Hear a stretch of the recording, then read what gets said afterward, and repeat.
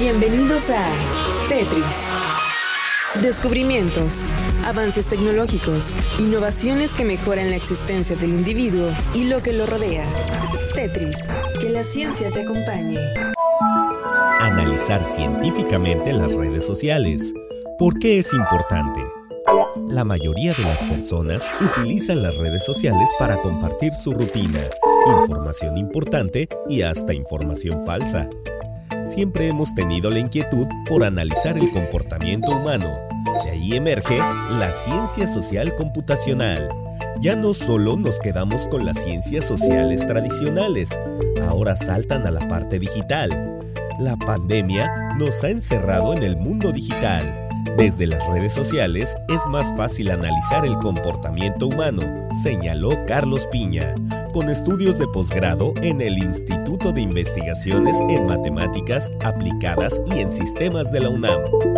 Esto no quiere decir que toda la vida de los usuarios esté reflejada ahí, pero la mayoría de las personas utilizan alguna de las redes sociales para compartir su rutina, información importante y hasta información falsa.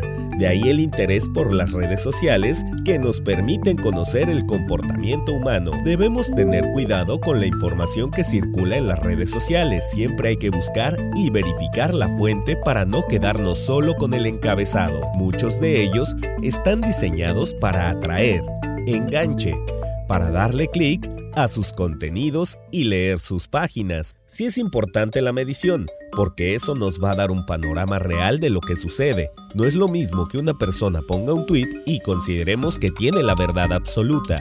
Hay jerarquías y ponderaciones en las redes sociales y de ahí la importancia de medir. Cuando medimos realmente, comparativamente, podemos saber si tiene un impacto significativo. Consideró. Indicó que los dueños de los sitios buscan monetizar la importancia aunque no sea sólida.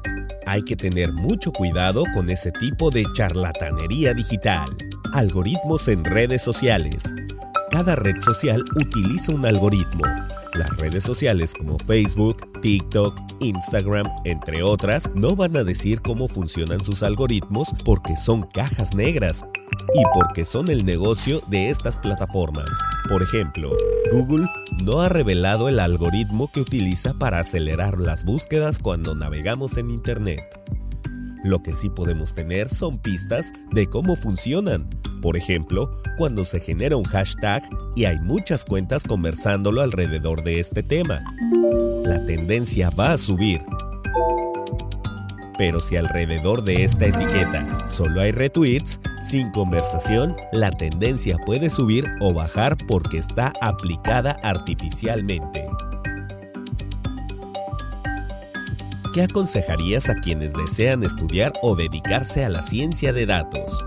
La lectura siempre será recomendable para todas las áreas de investigación, lectura y práctica. La lectura de artículos científicos o de revistas bien posicionadas va a brindar ideas y después ir a la práctica para mejorar las técnicas de programación. Los lenguajes mejorarán nuestro desempeño. El software ha sido cargado en tu cerebro.